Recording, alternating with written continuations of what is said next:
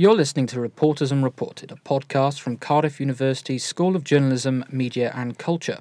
This week, me, Joe Pugh and Toby Howell will be talking to Professor Aaqil Ahmed. Professor, thank you so much for joining us today. What key skills do you think are needed if you want to pursue a career in the news industry today? Well, the key one, obviously, is being able to write. Being able to communicate with people, having real resilience as well, and being very thorough and on time. All those kind of key things. But basically, ultimately, what you have to be is somebody who's interested in what people have to say and actually a very good listener. And then wrapping all of that up together, you should be able to do this job fantastically. And could you tell us, what advice would you give to someone starting out in the industry?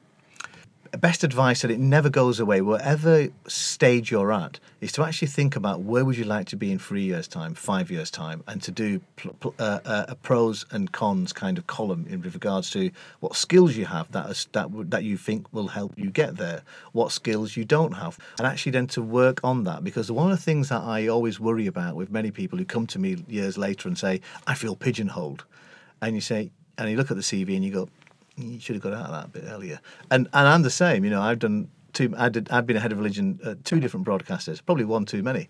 And it can impact on what people think about you. So I would always say to people at the early stage of their career, think about where you want to be, and then ask, are the things that you're doing and the skills that you have and the skills that you need, or the things that are within you that block you from getting that kind of role, how are you going to navigate them? Because if you don't, you won't get to where you want to be. So you were heavily involved in the reporting of Princess Diana's funeral. How do you feel that social media would change the way that was reported today? That's a very good question, actually. We were involved in it by accident because we simply worked in news and current affairs, and how we did it. Social media then wasn't around, as you know. So effectively, we had to do real hard work. So basically, what I did on the day of the funeral was, I remember I was working from one of the last hospitals that I think Princess Diana opened in, if memory serves me correctly, Preston. And we had to go and find people, and we had to get them there.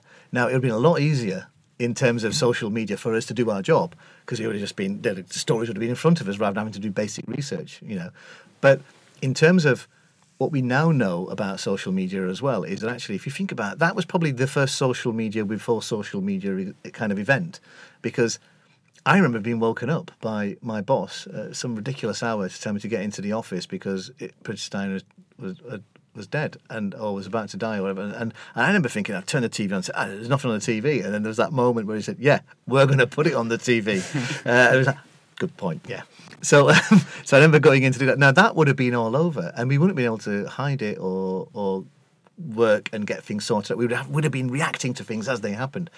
And I think that's what the change has been. People now would have been doing their own thing, and they wouldn't have needed to wait for the BBC or ITV, whoever it is, to tell them the story. They would have told the story themselves, and I bet in those first few hours it would have been chaos. It was early it was early hours of Sunday morning. I think it was early hours of Sunday morning. They may not have been around, but it would have just cracked in. And then in that week between the death and the funeral, then there would have been so much going on, so many stories. If you can imagine the Buckingham Palace, that kind of like river of flowers that they had. Can you imagine what that would have been like had it been in a social media era? That would have just been the image that you would have seen everywhere. People would have been telling their stories. You would have had all of that. And don't think ultimately it would have changed the reporting, because that would have been what individuals did. The reporting would still have been the same, but actually it may have been, social media might have been part of the story, but it wouldn't have changed the reporting, in my opinion. And sticking with social media, how do we as reporters now best communicate with audiences who, particularly younger audiences who are said to have a lack of an attention span? How do we best communicate complex stories in particular? Well, again, it depends on who your audience is. So I think we cannot presume that everybody is the same. So whether you're on television, newspaper, radio, social media, you name it, every audience is specific to the platform that you're on and the audience that you're chasing. So in that sense, actually, there will be people who will react to something that's a little bit longer. But what you've got to do is actually engage them and get them straight away. And so you can't build up to it. So there's all that there's lots of kind of like tricks of the trade. So if you're going to do something on social media, you've got to get in there straight away. And then actually you may finish it a lot earlier than you would normally finish it. You can't wait to the end. So you have to think about how you make something work. And I watched something recently. So on social media, it was like a 3-minute clip of, it was by a DJ from the Asian network who was going in search of his father that he'd never seen.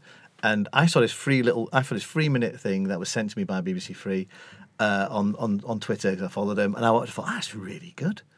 And then it said, but it's part of it's a 50-minute documentary. So I then go on to the BBC iPlayer and I watched the 50-minute documentary. Now I know many people won't watch the 50-minute documentary. They'll probably just watch the 3-minute piece. That's how you get them.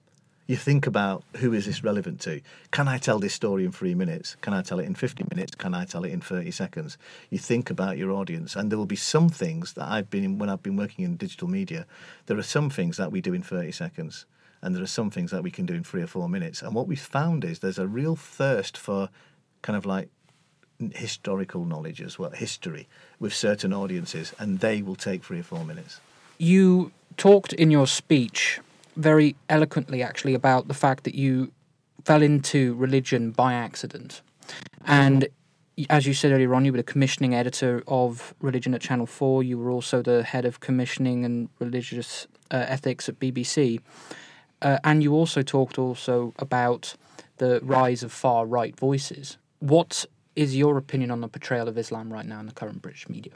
Well, I think it's different in different places, and it goes back to that bigger point we always talk about. There are different platforms, different areas. I think in newspapers, I think we are living in a very dangerous time, because I think about the regulation in newspapers enables some of the stories that we've seen have been quite shocking.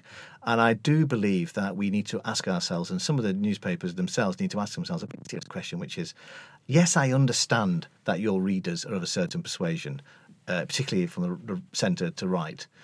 I understand all of that. But at the same time, what do you want the outcome of your output to be? If you're going to have so much negativity, what do you want the output to be? And the interesting thing is, we've just done a survey, and one of the questions was, we asked the Great British Public, so it was 2,000 people were surveyed, by Comres, and roughly around about half of those people said that they think the media is to blame for the rise of Islamophobia. That's quite high. That's not Muslims, by the way. That's non-Muslims. Now, I think that it's not only the media's fault. There's obviously far-right voices and far-right parties, and the economy, the banking collapse, all these kind of things fall in, break, you name it. But I do believe, and Muslims themselves, terrorism and all sorts of other things. But I think this is the beginning of something that we can't dismiss now, which is when the general public thinks that there's an issue, not just Muslims, then maybe we have gone too far. Because I think a lot of people, it's interesting, in that survey, a lot of them don't want a mosque anywhere near them, but a vast majority of them have got zero problem with a Muslim living next door. So what do they have a problem with? The institutions and the concept, but not with the individual. And that's because they meet the individual, they know the individual, but they don't know the institution. The institution is something that is, wrong, bad. The faith is bad. This is bad. Oh, the individual is all right. And so if you put that in even with the final point I'd make, which is the Muslim population is about 5% in Britain. We asked the question, what do you think the percentage is? Over 37% of people surveyed thought it was 20% or more. And I have to say, we're sat in Cardiff today, the worst geographical location was Wales, and 47% of people, or was it 46 or maybe 46%, thought that it was 20% or above, as opposed to what it really is, which is 5%. Now, where does that come from? It comes from the media's obsession. So I do think the media has a role to play in what we're seeing with the perception of Muslims and Islam in Britain. Thank you very much for joining us, Professor Aaqil. It's been a pleasure. Thank you.